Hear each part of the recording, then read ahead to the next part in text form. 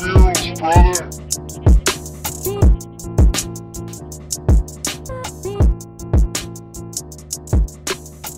This is the Run Pod Option. I'm Marty. I'm Kyle. Jeff. Follow us on Twitter at RunPodOption or email us runpodoption@gmail.com. We are your second favorite college football podcast. Not the first. Who's number one? Definitely not the third either. Listen, there's a lot out there, and we suggest you try everybody out. But frankly, sometimes you just need simple, good fun with a little bit of analytics, a little bit of deep talk here. Inevitably talking about why Chip Kelly doesn't have it anymore. It's just time is a flat circle with us. So let's get started. LSU defeats Auburn 23-20. LSU's hardest test yet. Hey, they got the win. Joe Burrow's doing his thing. Joe Burrow and Edwards-Helaire running the ball both had a really good game against an incredibly tough defense. Jeff, have you seen Auburn play other than the Oregon game up to this point? I watched them in a couple weeks after, and it's been against teams, I think Arkansas and another. So I haven't seen them really match up against another premier team like they did against LSU. Arkansas is a fake team. Arkansas really is a fake team. That's great analysis, Kyle. Like truly. So Auburn, you'll hear all season, Auburn's probably got the best four up front on defense. And all around, it was very clear very early on that, yes, Bo Nix was a freshman, and also that the offense really, really gets carried by the defense. It was nice to see LSU not get away from the pass, really. Like they ran the ball, but Joe Burrow was still incredibly accurate. He was still really, really good. And I have two interesting facts coming out of this game. One, Ed Orgeron is 7-1 in his last 8 games against top 10 opponents. Really? Did you ever think that the Cookie Monster would go on a run like that? No. Insane. I remember a couple of years ago where people are like, we need to fire him. Get rid of him. I think it was easy to say that, though, because you don't see him in the locker room, I guess. And I'm sure there's plenty of interviews back out there, with like reporters doing on-site stuff, and they talk about how good he is with the team, how much everybody loves him. But the way he talks, and this is not to just be rude about the way he sounds or anything else like that, even going back to the Cookie Monster comment. But, it sounds like you really hate his voice. I mean, no, I love it, honestly, because it is proof that there are characters out there who can sound like that and still get to like the pinnacle of their respective industry. In this case, I think he's a great coach. Boy, you're saying is the pinnacle of that industry is PBS for him because he's the Cookie Monster. Yeah, it's Sesame Street. If they get a chance to go to the Rose Bowl, they're going to make sure there's a Sesame Street Cookie Monster float going through for the parade. And the sponsor for the bowl will now be the letter R. The second note I had was a day after this. You know what? Actually, it might have been today. LSU got a wide receiver commit, and his first name is DE apostrophe coldest. He's the coldest.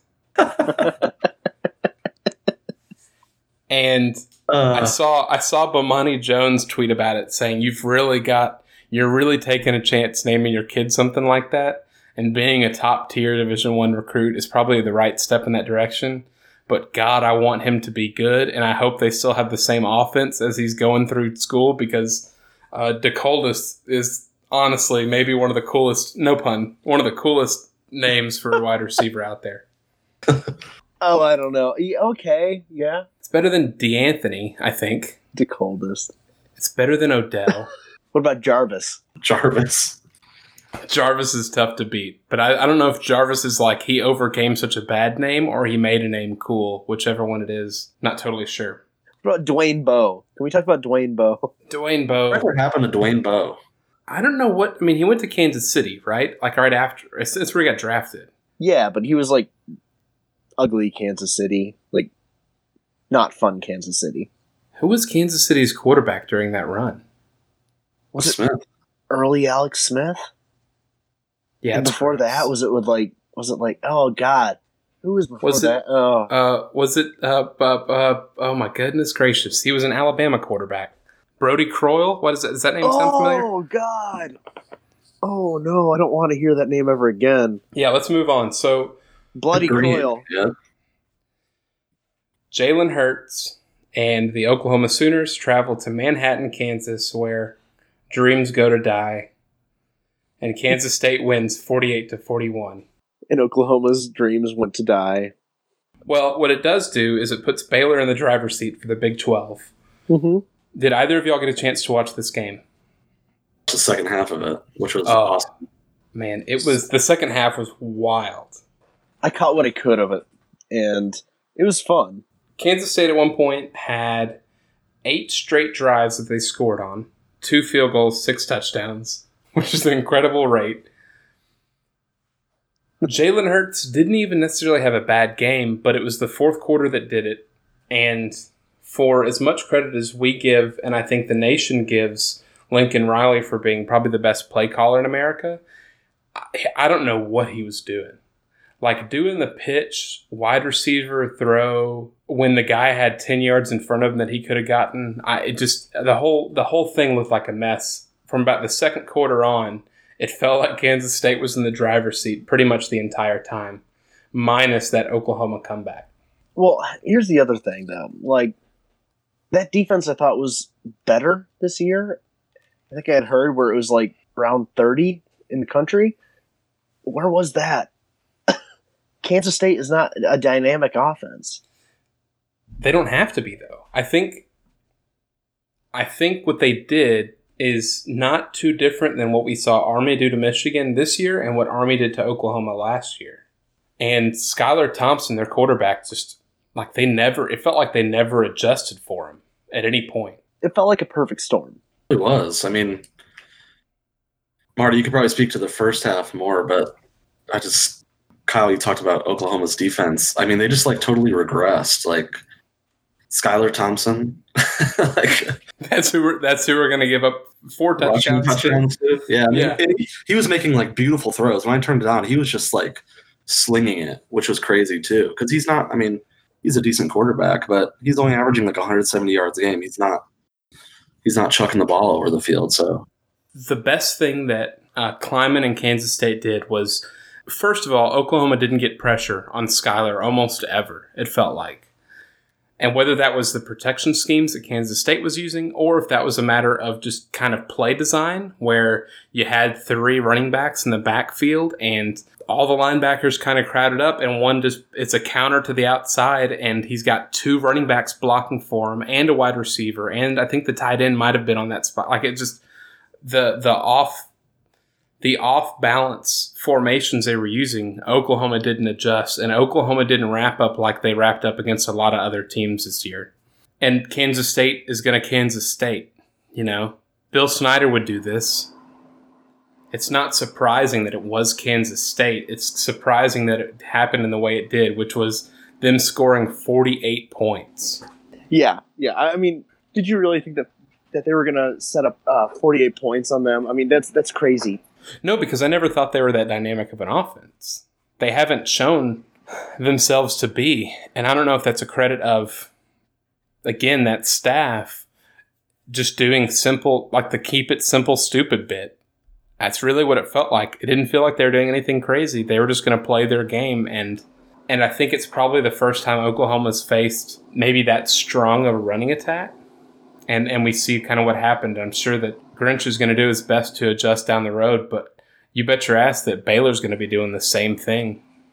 Their offense looks very similar. Another offense that looks really similar is Iowa State, who lost to Oklahoma State. We'll keep it really short. Brock Purdy threw it 62 times. He threw 3 interceptions, all in the fourth quarter.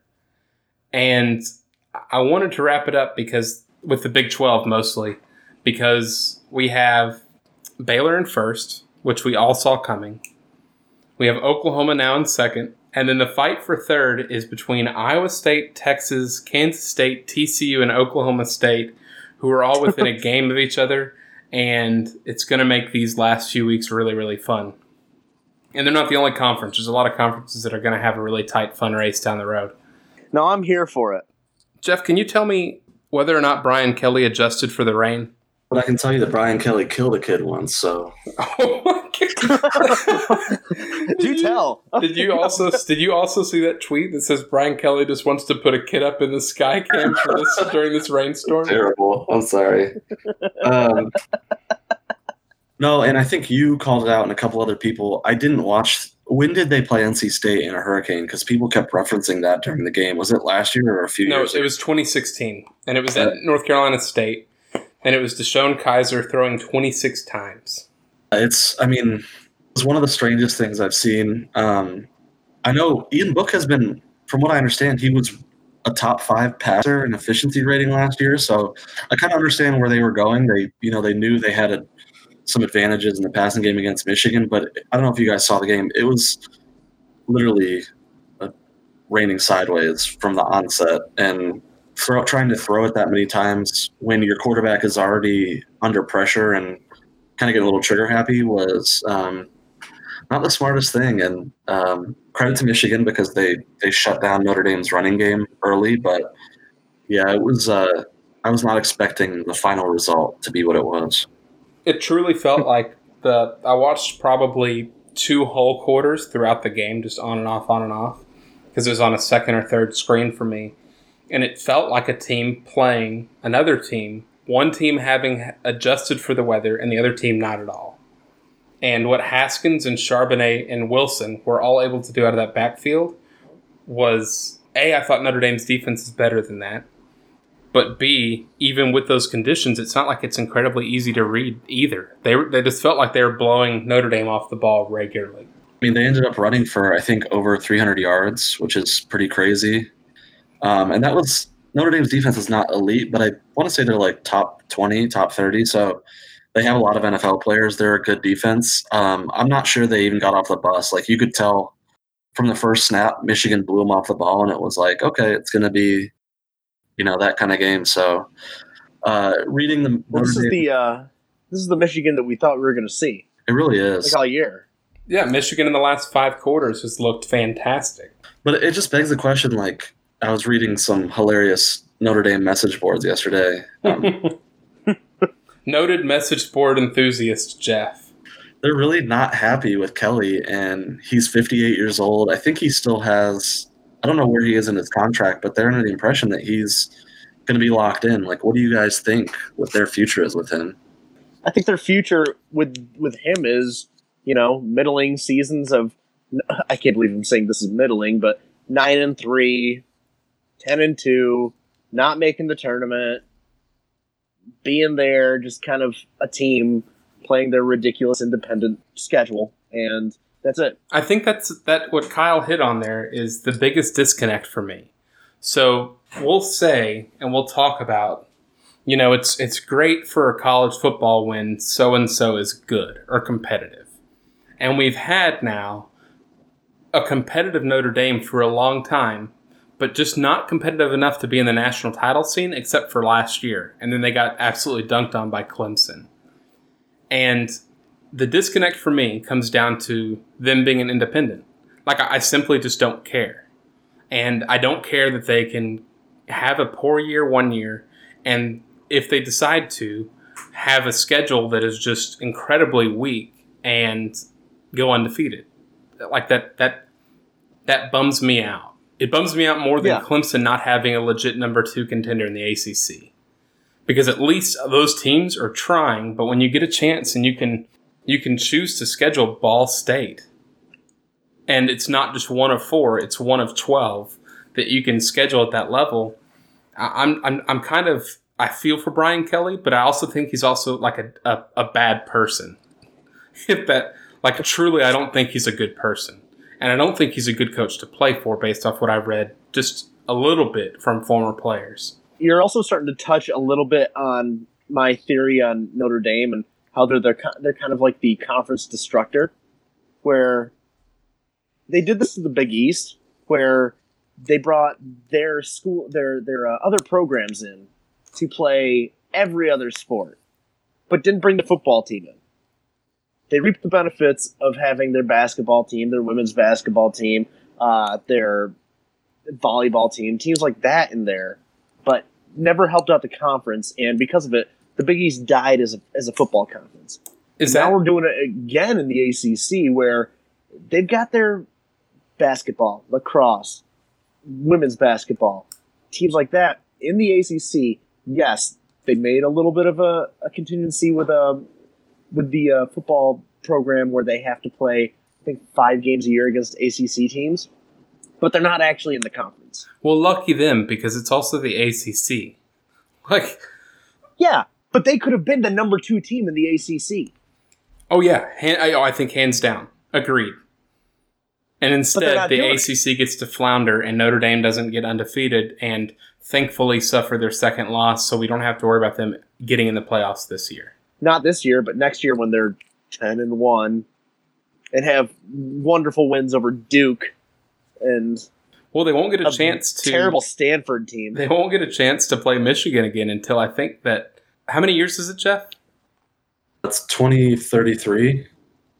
So 13 years. So Kyle's going to be close to 50. I'll be around 48ish. Or no, that's not the right math at all. I'll be 45. Either way. What? No.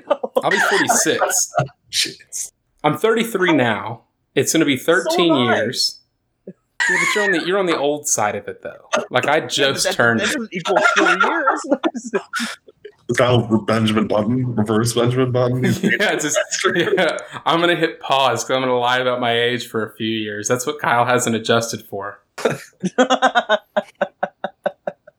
Oh, okay. Sure, you're going to be 36. So, Kyle, I know you were limited in some of the games you were able to watch because you were at an all-important family reunion. Ah, yes. So, when is it time to question whether Dino Babers is the right guy or not? Not yet. I mean, you're replacing you're replacing a quarterback right now in Eric Dungy, who was a gamer. Let's face it. He was a senior. He was a winner. Tough to replace a guy like that. He could have willed this team to win against an NC State or a Pittsburgh, but they don't have that with DeVito because DeVito's a sophomore. He's also getting killed back there. Plays where Dungy would have extended it with his feet. That's not happening right now because DeVito's not that kind of quarterback. Now we have an offensive line that's terrible. Did Dungy mask maybe how bad that offensive line was last year with his ability? No, they lost a lot of people off that offensive line too. Like they replaced I think 4 people off that offensive line. Well, Florida State's pretty close. They're on the road to being bowl eligible. Syracuse gets to watch from home, but I do hope that they bounce back, if nothing else, because Dino Babers is the opposite of Brian Kelly. Very good guy. He's fun. He's got the RPO seal of approval. He's not Brian Kelly. That's what a high bar. What Brian Kelly did at Cincinnati was truly great. Don't discount his Cincinnati run. Nothing that ever happens in Ohio counts. Well, that's probably a good thing for Wisconsin then, because Ohio State just absolutely destroyed them. I'll be honest, I only tuned back in the second half because I heard what Chase Young was doing, and I want to kind of focus on this, if you will, Jeff. So Jonathan Taylor had an awful game. J.K. Dobbins had a great game. Chase Young, I don't even have a comp for him because he was so insanely good against Wisconsin, and he's been so insanely good all year.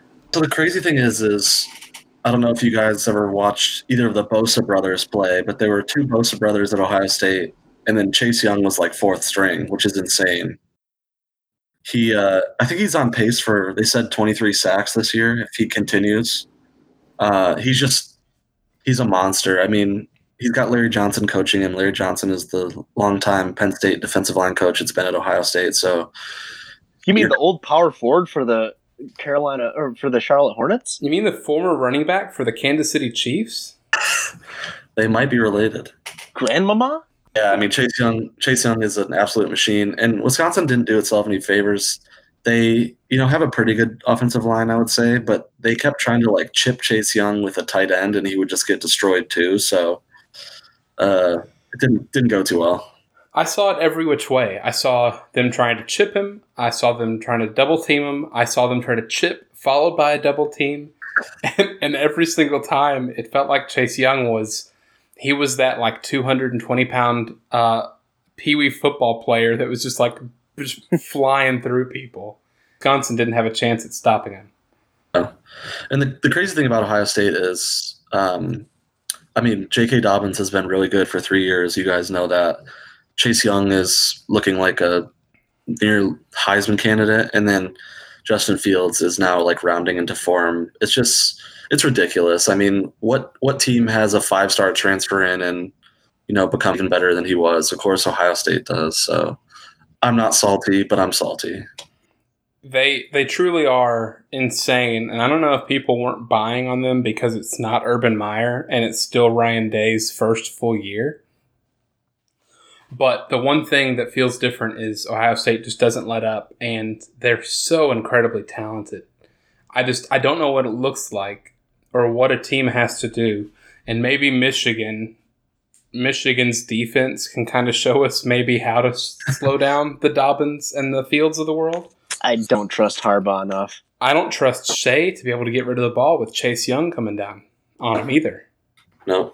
They're almost going to have to run it for 300 yards, I feel like, for them to have a chance. I mean, but you saw Ohio State played extremely well against Wisconsin's front five, and I mean Taylor was shut down. Like he did nothing. So yeah, they're crazy good this year. They're a legitimate title contender. Yeah, he finished with 52 yards on 20 carries. And now we've got a Big Ten West where Minnesota is in complete control of their own destiny. Minnesota has Iowa, Wisconsin, and Penn State left, which are not all easy games despite Wisconsin showing here. And Wisconsin still has Iowa and Minnesota kind of as their only two big tests. But it's going to be interesting. I do feel bad if Minnesota decides to win the Big Ten West, just what Ohio State's going to do to them. Be a bloodbath. You know what? If it's not, then I am all in on PJ Fleck, dude. If PJ Fleck can get to the Big Ten title game and play Ohio State, and God forbid Ohio State loses to Michigan, so now they know they have to just absolutely sacrifice Minnesota to get in the playoff. If Minnesota can keep it within 24 points, PJ Fleck deserves Coach of the Year in that conference, hands down. Well, this is a question that has come up. If Minnesota does well, you guys, like you're talking about, maybe they win 10 games. Does a bigger school come after him? Because Minnesota's going to pony up some money to try to keep him. Like, do you think someone else bigger comes after him? I think PJ Fleck knew. I think he wanted to go to Minnesota. Like, he could have stayed at Western Michigan another year. And I know that one of the points I've heard is he left Western Michigan because he also knew that was the best team he's going to have for at least another 2 seasons. So he jumped when he jumped. But now that he's got the resume up north, what team? Notre Dame? Is it Notre Dame that gets him? That's the only team I could think that he would willingly sign up for because it seems like maybe his speed. But I don't. Does he want to stay in the Midwest? Does he want to maybe venture out? Pac-10 could be fun, or Pac-12. See, PJ Fleck and USC. Yeah. Ooh. I actually love that. But can Trojans row a boat? If they put the sword down, sure, that's fine. What about with the sword? Does the horse and the Trojan come out in a canoe and just like cruise out to the 50-yard line to throw the sword in the ground? They're going to need somebody because their ship is far out to sea now, sinking, taking on water. So USC's is? Yeah. You know what? That is actually a That's just perfect because translation. California is sinking into the sea. So Yeah, that's a matter of location. they're being weighed down by the pay to play rulings. USC won a road game against Colorado. They probably shouldn't have needed to come back, but they did. And whoever inherits Keaton Slovis is in for a treat because he threw for 400 plus yards. He had 4 touchdowns. Wide receiver Michael Pittman Jr. had 7 catches, 156 yards. Mostly that game was not really noteworthy except that it was USC's first win on the road and they have Oregon coming up next. And they're hosting Oregon. Oh, I still think Oregon gets them. So after, and I'll kind of wedge these because I did want to kind of talk Oregon-Washington State. And I'll make a couple of notes. I don't know if either of you caught the game. But it was the 2 running backs, Washington State's Max Borghi and Oregon's CJ Verdell, that were the story of the game for me. And the other story was Washington State should have won this game by 10, but they dropped a touchdown. They dropped another touchdown that fumbled into an interception. They really ended up losing in that game. So I think Oregon's there for the picking, and we know that USC runs a very similar offense to Washington State. And for Oregon to kind of show the dents in their armor and then travel to USC, it's a really interesting matchup for me. No, I think it's super interesting, but I still think that Oregon gets the better of them, just on the fact that Herbert's dynamic. He's going to be able to do it. Herbert hits it like a switch, it feels like, because he'll have a spare game, a pretty spare game on you for 2-3 quarters, and then when it comes down to it, he's really good.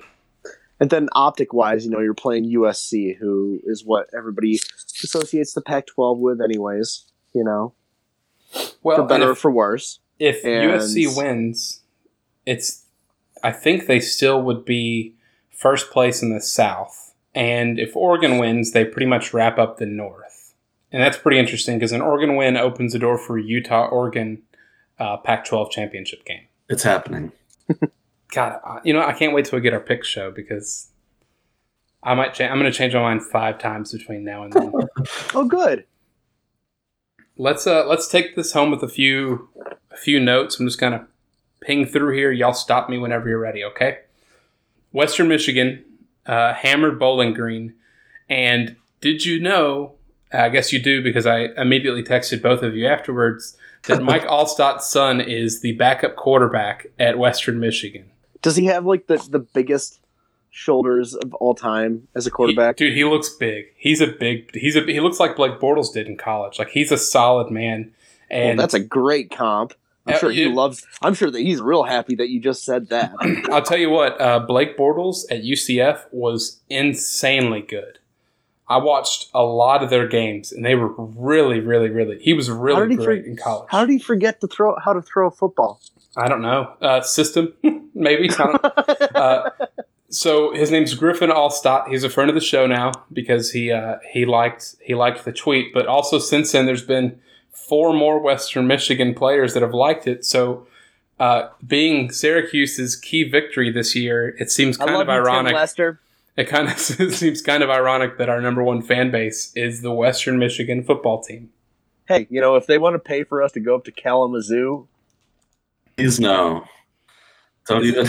They can't. No, you know what? I'm here for it. Let's have Jeff. It's a homecoming for Jeff. I have family in Kalamazoo. Let's make it happen, Griffin Allstott. Well, also they can put their statue up to me for our NCAA 14 season where I was the OC for Western Michigan, led them to great things. You know what? I think I did that same save before too, and they were a lot of fun. They were because it was PJ Fleck's last season that it was that roster, and they were really good. Yeah, but I was the OC, so it was fine. It was even better. Penn State hammered Michigan State in the best Michigan State environment, the rain. Tight end Pat Freiermuth. Am I saying that right, Jeff? Ugh. About right. All right. He was a star. 3 touchdowns. Arizona fired their defensive coordinator after they gave up 41 points to Stanford. TCU beat Texas, and Todd Orlando Whoa. Who gives up 40 1 points to Stanford. That would be defensive coordinator Marcel Yates, who was Rich Rodriguez's defensive coordinator. That someone thought, you know what, let's keep him and see what he's got, and he made it just a little over half the season. Another defensive coordinator who struggled was Todd Orlando, as TCU ran all over Texas. Really, Max Duggan had 273 yards through the air, 2 touchdowns. He had 72 yards rushing. Another rushing touchdown. Max Duggan, as he grows, as Max Duggan gets older, and Spencer Sanders with Oklahoma State gets older, Big 12 quarterbacks are going to be a lot of fun. I'm really excited for what that's going to look like. I only want this to happen if he walks out of the locker room with a 2x4 over his shoulder. Yeah, it's Maxaw Duggan. Maxaw Duggan. Damn it, yeah, Maxaw Duggan is the nickname to go along with Jack the Snack Plumber. Yep. They can fight each other in the summer. It'll be great. Texas Tech lost to Kansas for the first time since 2001. Kyle, do you know how this game ends? How? Jeff, do you want to do the honors? So I'll go ahead and explain it because I can't even do it justice. Okay, no, it's okay. It's cool. It's a really difficult one. So the important thing to remember here is Texas Tech was winning. And Kansas drives the field. And they go to kick the go-ahead field goal. Right? The Mad Hatter's going to do it again. He couldn't hit it against Texas. Kansas is going to try to win this ball game. And Texas Tech blocks the field goal. The ball's spinning around. I can't tell you the Texas Tech defender who picked it up, but they picked the ball up and felt the need to return it. And as they start running left, about 5 yards horizontally across the field, they look back and decide to toss the ball in an effort to lateral and maybe do like a kick six situation. Always smart. Important note, Texas Tech was winning, and this would have ended the game. Instead, he laterals it to nobody, and a Kansas player jumps on it, and Kansas now has the ball back, and they kick the game-winning field goal to win. Oh my god! Just an absolute roller coaster of emotions for Jayhawks fans who have to be higher now than they have been since Todd Reesing, probably. Well, now they're also looking at a reality where their basketball team is going to be throwing all kinds of like legal shit this year, so that'll be fun. They're having all kinds of fun with their emotions right now. Les Miles just winced at the sign at the words "legal shit." Since they fired their offensive coordinator, the Jayhawks are averaging 43.5 points per game, which is almost a full 20 points better than their average across their first 5 games. That includes a loss to Coastal Carolina, where they only had 7 points. Coastal Carolina is a traditional power, so we have. I'm going to save the ACC Coastal note for the review show. I'm sorry, for the pick show. But I do want to say just 2 things before we get out of here. And if y'all have anything else, please feel free. UCLA beat ranked Arizona State. And Chip Kelly. Yep, Chip Kelly has now won 2 in a row, and his offense seems to be getting a hang of things. So they still have a chance to win the Pac-12 South, as crazy as that sounds. Ew. Also, this weekend was the first time since November 17th, 2007, that Kansas, Rutgers, Illinois, Indiana, and UConn all beat FBS teams on the same day. Oh. Rutgers scored 44 points. Thanks, Hugh Freeze. Oh. Do they really want him to be their head coach now? He's out of his hospital bed, Kyle. He's ready. It's a quid pro quo. He's like, listen, I'll give you guys a win, but you've got to hire me. Please get me out of this place. Hey, Liberty is going to go bowling. I hate Lynchburg. He says with like the automated like wheelchair voice system because it's how he's getting around now. He's Piscataway dreaming right now. Said no one ever. No one wants to go to Piscataway. I watched actually a pretty good amount of that game, and Liberty has a receiver that I can't remember his name, but he's really good. I don't know how Rutgers... I really don't know how Rutgers scored that many points because it didn't feel like they were in that much control other than just Liberty, I think, turning the ball over. Just looking They hadn't hit their point allotment for the year. They needed to really make a dent into that. Yeah, who would have guessed that Liberty would have gotten like 15 minutes over the course of this season on this show? And it not just all be Hugh Freeze's seats and the way he gets around the field. Yeah, his sitting situation. Jeff or Kyle, do y'all have any specific notes you want to talk about before we get out of here and say goodbye to our listeners? No specific notes. Bye-bye. I do just have a small piece of wisdom from our friend Chip Kelly. So he was asked about his team controlling their destiny in the South after they won, and his answer was, quote, "No, to be honest with you, grammatically, destiny is a predetermined set of events. Predetermined set of events, you can't control it. Think about that one," end quote. Stand-up guy Chip Kelly. Kelly's played 5 each with us. Let me tell you. Chip Stradamus. All right, guys. Y'all enjoy the rest of y'all's week, and you'll have the pick show coming out from us on Wednesday. Say goodbye, everybody. Kyle, you say it again. Bye. Is Jeff just going to lay out again? Seriously. Hi, my name's Joshua Tracy. And I am Corwin Heller. And we are the hosts of a statistics and sports podcast called Juicing the Numbers. We cover the NFL, college football, MLB, and the NHL with anything that we like to talk about in between. If you like sports and the numbers behind it, come check out our show, Juicing the Numbers, on iTunes, Spotify, Stitcher, wherever you find podcasts. Hit us up on Twitter at JuicingPod.